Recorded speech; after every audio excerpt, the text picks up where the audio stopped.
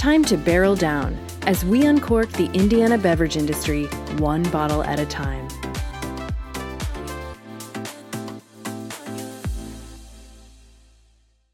Hey, listeners, I'm so excited to be joined by Isaac Arthur. Isaac, how are you today? I'm doing great. I'm excited to be here, Katie. Thanks for having me. So, Isaac, go ahead and explain or tell our listeners who you are in the amazing company that you represent. Sure. My name is Isaac Arthur. I'm a co-founder of Kodo Design. So I'll just give you the whole thing. We are a 12 and a half, that half of a year matters. We're a 12 and a half year old food and beverage branding firm based here in Indianapolis, Indiana. Cody, who's not here today because you didn't want to slum it with him. You wanted to talk to me. He's my business partner. He and I co-founded right after graduating from college based on the belief that we can create better work by directly including our clients in the creative process. I'll spare you all the propaganda. I'll just kind of fast forward here. So we graduated in 2009, founded the following Monday, landed our first brewery client in 2010, and we've since grown to be a 7-person shop. Yeah, 7. I should know that off the top of my head. 7-person shop. We help breweries across the United States and around the world brand, and these days mostly rebrand. So the bulk of our work, stop me at any time here. I can go on all day. Oh, I love it.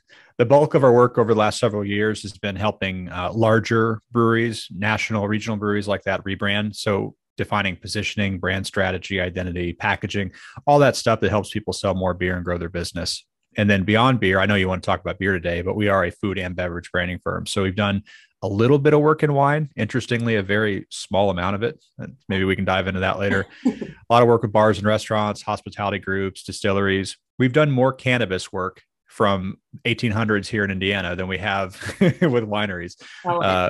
Beverage, alcohol, CPG, food and beverage in general. If you can eat it or drink it, we brand it. So, yeah.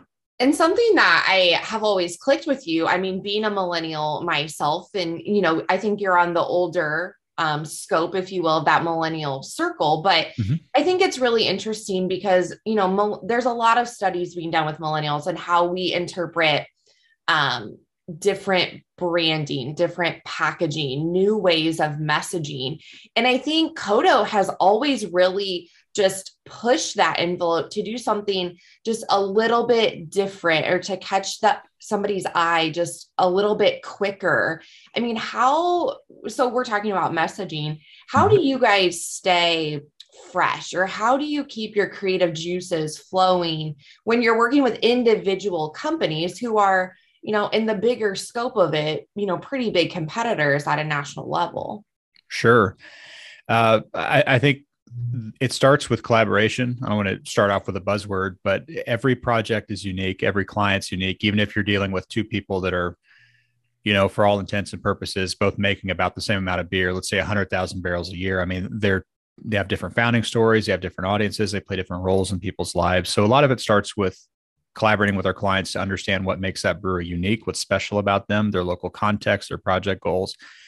And I think as far as just the creative itself, like the guitar solo graphic design work that everyone celebrates, which is like the tip of the iceberg. We should probably talk about all the strategy and stuff underneath that. But the cool stuff that everyone celebrates, I think that's just Cody and I being willing to lose money for over a decade now, because we just right after graduating school, back when there were no stakes, there's no families, no mortgages, nothing like that.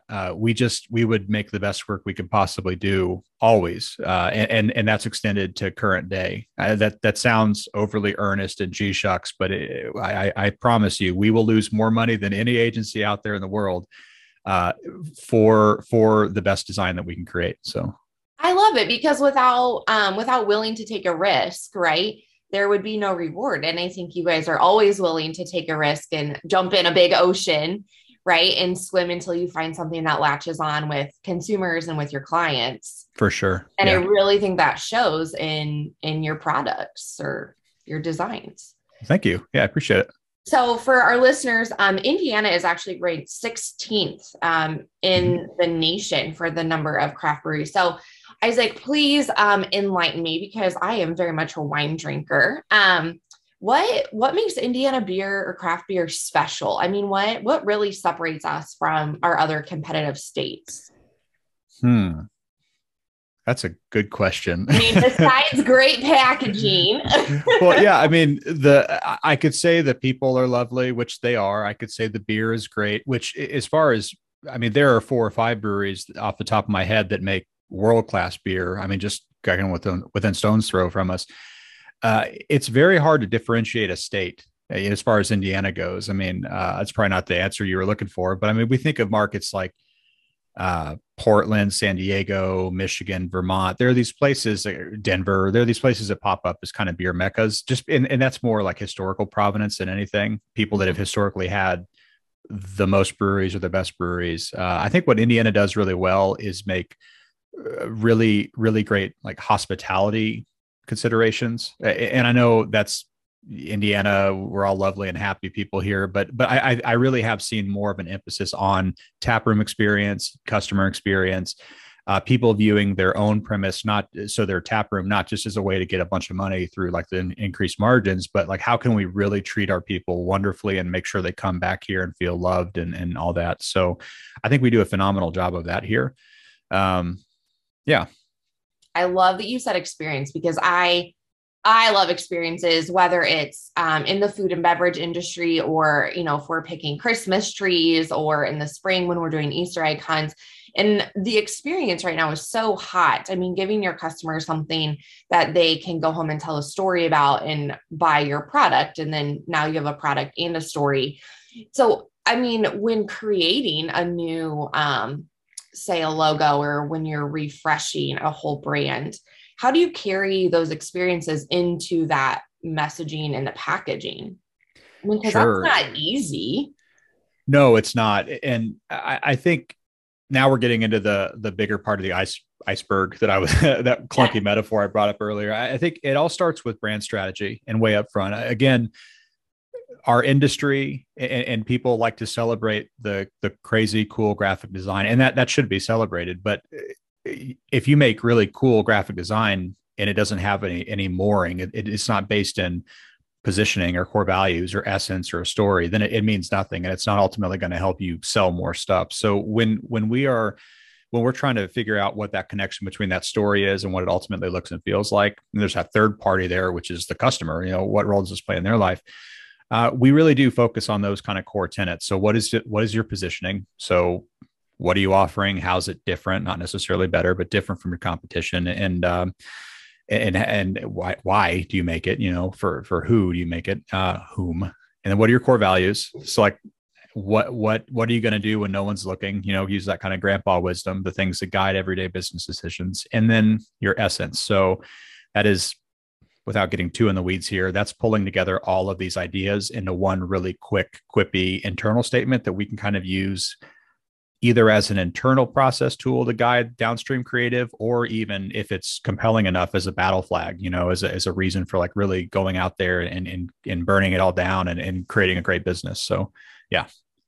So it's not just sitting in a room with somebody who owns a company and his good friend who's a consumer and coming up with this idea. I mean, I think a lot of people, business owners included, just don't realize all of the back end work that those in, I'll say, marketing or advertising or PR, however you want to group all of us together, have to go through to create a brand that withstands time and changes over time. And obviously we upkeep the brand, but there's a lot that goes into it. There is. And our industry's done a poor job of kind of gatekeeping what we do. Like this isn't, I always like to say this isn't rocket science, but it's not necessarily easy either. We don't like for instance, here at Codo, we don't like the big Don Draper reveal. That's something that's kind of happened in our industry. We've kind of self-propagated that myth of, you know, we're going to go back here and create the world changing thing and bring it to you, the client. I mean, I think we need to be humble enough to know that we don't really know what makes the brewery special when we just met these people and just signed a contract. You know, we need to sit down and drink with them and talk to their fans, talk to even the quote unquote boring parts of the thing, like talk to distributors and talk to people that are delivering beer and stuff. I mean, everyone has important perspective on this entire universe. So we need to kind of talk to as many different stakeholders as we can to try to figure out what is unique and ownable here that we can use to tell a story. I really love that you just said that you have to drink with them, because the listeners know I'm a big fan of what I call sippy poos. So, just that afternoon drink, or, you're meeting with friends to come up with birthday party ideas or whatever that is. But so much happens over a glass of wine, a cup of coffee, a glass of beer, some mulled cider. I mean, anything. So much happens when you just get on a tangent, you get on a soapbox, and then boom, I have a full page of notes. And I love to hear you say that, because I really do think it makes a difference, especially coming out of a couple of years of COVID, when we haven't been able to see each other and to touch each other, and to get those, interpersonal relationships back grooving, like we did a few years ago. So it does make a lot of difference. It does. And even just the framing of, okay, we're drinking beer, we're going to ask some questions, but we're not, this isn't an interview. We're not, I mean, I guess it's a corporate exercise technically, because like we are executing against a contract, to do whatever things. But yeah, I mean, we're going to ask you a bunch of questions. It's going to be a lot of qualitative questions, a lot of fuzzy, like not businessy questions. We'll get to the businessy questions later, but yeah, and have a beer or not. We don't. Not everything has to be beer. You do that too much, and you end up looking like me. So we want to not do too much of that. But yeah, just trying to explore as deeply as we can the ideas that come up in these meetings with whomever we're able to talk to. Yeah, I love that. So in Indiana, like I said earlier, 170 plus craft breweries, and the oldest one being the Broad Ripple Brew Pub. Is that correct? Yeah, I think so. Opened in 1990. I mean, I think Broad Ripple is a great example. Obviously, I'm very close to Broad Ripple. You're in Indianapolis yourself. That, there's so much, what's the word I want to use? Adventure in Broad Ripple. I mean, all of those breweries give you a different vibe. They give you a different feel. Like I said, I'm not a huge beer drinker, but when I try them, they offer something different. And again, that all wraps into that experience. And so as a brewery owner or marketing professional, we talk a lot about setting goals, right? Short term, long term. So how do you guys, as Codo, help those professionals set goals, and how do you help them keep track of their goals and where they're going? I mean, because all of that is in this greater big scope of strategic planning, right? It is, yeah. And finding who you are in the industry. So can you talk a little bit about goal setting and attaining? Yeah, I can talk about it through the lens of the work that we would do with a brewery, because obviously you have your own like KPIs or business goals or whatever, like anyone does. But for our project specifically, we like to frame, and this is early on, even before contract, we like to frame kind of what value will this project represent for you. If we're rebranding a 30-year-old brewery that does $75 million a year annual revenue, that's a much different project than is a guy that's starting, a husband and wife that are starting like a brew pub in their small town. It's like completely different scope, different scale, different value, things like that. That doesn't mean anything's better or worse, just different goals. So we like to frame qualitative and quantitative goals. I'll talk about qualitative first, because we are in the world of branding and storytelling, and people like to poo-poo that stuff. But the qualitative stuff's where the magic happens. I mean, when you're talking about like what role does this play in people's lives? What sort of personality traits does this company have? If it were some horrible human business monster, like what sort of who would it be, like that sort of thing, spirit animal, dumb questions like that. And then quantitative questions are also important, and we like those, first of all, just from a KPI perspective. We're going to check up with you, hopefully we'll still be working together a year after this project, but I mean, do we have sales goals? We want to increase profit or revenue or barrels brewed or markets launched or depletions or whatever those metrics are. We want to know what those are. So as far as setting goals, before I keep wandering here too much, we like to use I'm going to say this and then forget what it means. We like SMART goals, only to kind of ground it in something, so we can kind of make sure that it's actually a measurable thing. So I think SMART stands for specific, measurable, action oriented. Realistic would be the R, and then time limited T. I got it. I think that's all it. I'm over here on Google. Like I took that in some college class, and I have to, time bound, relevant, achievable, measurable, specific. That's I just close said all of that. I was close enough. Yeah. Yeah. So we like those, and obviously not a Kodo concept. This is an old school business thing, but we like those because people say we want to sell more beer. We go, okay, great. So if you sell another pint next year, then we've succeeded. So we want to kind of give it more grounding than that, so we can kind of check in and see, just, this is an investment. If you're paying someone a lot of money for a rebrand, you're not doing it just because you want to like make your stuff look pretty. You're doing it because you want to sell more beer. So selling more beer is always great. We love when people sell more beer, but there's so much more to that. So thanks for highlighting that. I think in the wine industry too, just in my profession, I help people with marketing just as you do. And so we get, I get a fair amount of emails from people that say, I'm interested in starting a winery, or I want to start my own wine brand, or I want to have a private label at this restaurant. And so there's a lot more that goes into it than just, putting beer in a can with a cool label and sending it off and, uncorking a bottle of wine. There's so much more to that, especially when we look at the national brand footprint. I mean, you take Budweiser, right? A beer super house. You take Gallo or Barefoot Wine, a wine super house. And I think it'd be really cool to sit down and, have a drink with somebody just to pick their brain, just as I'm doing with you, because there's so many layers to that onion that I think the average person just doesn't realize. But thank goodness for that, because none of us would have a job. So that is very beneficial. I'm always amazed.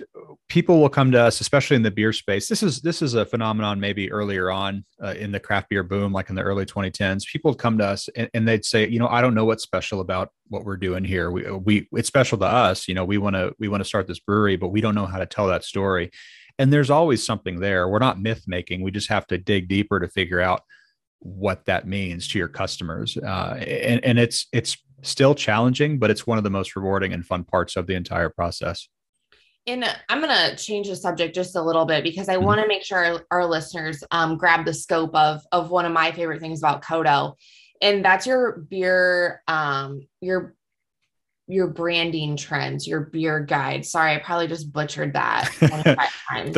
Are you talking about the books or the annual pieces, the annual kind of trend review pieces? Okay, well, I always get them both. So let's talk about both of them, because I think they're both really important. Where do you start? So let's talk about the trends first, because trends are hot everywhere. Mm-hmm. How do you do that? When do you start? How do you draw the line between we can't do this year or maybe ever? I just have all the questions about that. I think to give people some background, we write these big they've increased to these kind of ungodly, like 20,000 word pieces, which we're hoping to rein in next year. But in 2016, we published our first craft beer branding trends piece. And that was work that we were doing internally anyway. We were talking about, back then it was very aesthetic and surface level driven. So like, what is, purple is really big this year, not really valuable, but kind of cool to look at.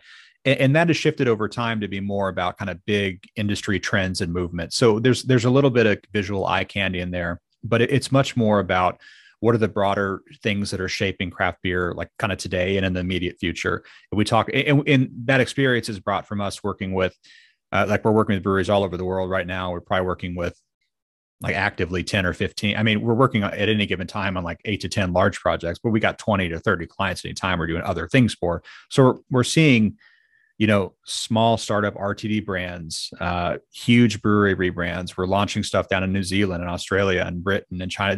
We have this really diverse,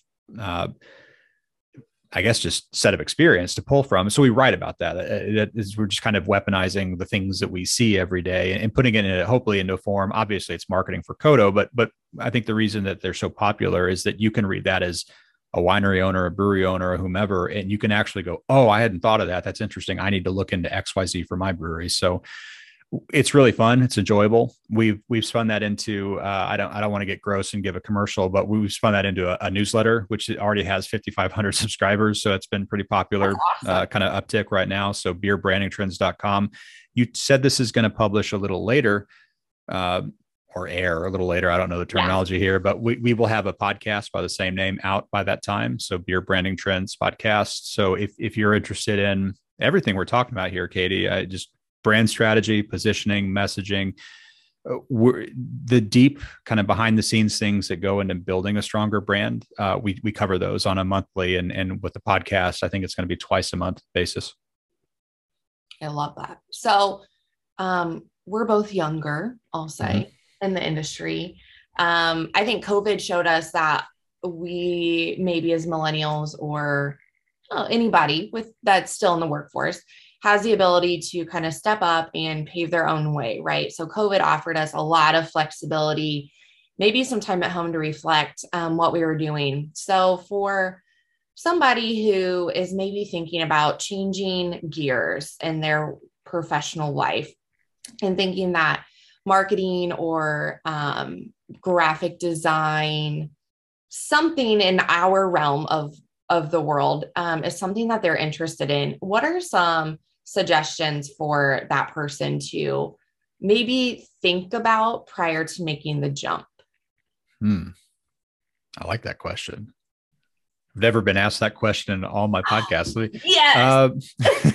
Don't you? I think this is generic advice, but I think learning how to write, even if that's not the service that you're, I mean, my children this is going to be hammered into them. I mean, learning how to communicate effectively, spoken or written, I think is one of the most important skills we can have as computers and automation and AI continues to take away kind of the more rote parts of our daily life. I think that creativity and that alchemy that we're able to do is really valuable. As far as like getting into this field right now, kind of along the same lines is effectively writing. I think there's a huge opportunity, especially like with DTC, e-commerce stuff that kind of arose really heavily through COVID. I think that content marketing is going to become a much more important part of beer specifically, which it has been an important part. I mean, it's really been kind of cheapened just by like Instagram, but now people are understanding, no, like people like taking in content in different ways, whether that's through a simple Instagram post or a long form podcast. I mean, hell, it can be like a 4-hour podcast, it can be a 30-minute podcast. It can be a newsletter. It can be a printed thing, even potentially, as archaic as that sounds. So I think content marketing is a huge opportunity. I don't know if there's anything specifically actionable in there, but I think that's going to be a major trend moving forward that I think people that are geared for helping people tell those stories, kind of embedding themselves, because I'm always kind of wary of like outsourcing certain parts of your storytelling. I think a lot of that needs to be owned by the company itself, the brewery, whomever. But I think there's an opportunity for really like a Kodo that just does content marketing for breweries. I think could be a fantastic business model if you can get it right. Well, I just had somebody ask me this question, which is why I posed it to you. And I mean, one of my responses was that, so our world is becoming more diverse and we're seeing diverse, maybe not cultural backgrounds, but experience backgrounds. I mean, Jay and I love to travel, and any moment we get, we're, out of Indiana because we just like that thrill of traveling. And so when we look at the scope of employees, whether at, we'll just say a craft beverage bar, winery, brewery, distillery, as employees get more diverse, remembering that story of your company is very important, and somebody can connect with that employee. I mean, people buy from people who are like-minded. So if you have somebody behind the tasting bar that loves to travel and has 2 dogs and enjoys running, you're going to be able to connect with a consumer somewhere about that. But I think remembering that, we're in the storytelling business, a large part of what we do is remembering that before you jump ship is important, because, extroverts are a lot to take in. I mean, I'm a very high extrovert and I just talk, but that's fun for me. And so if that's not fun or less enjoyable for others, I think that's really important to remember, because telling the same story over and over is sometimes very redundant. Yeah. But, you throw other experiences in to connect, and I think it comes full circle. I agree. I would, I would, I would side gig it. I'd figure out kind of where you can fit in and then make your leap. Don't, Side don't, gig. don't trade in your corporate cushy gig, just immediately.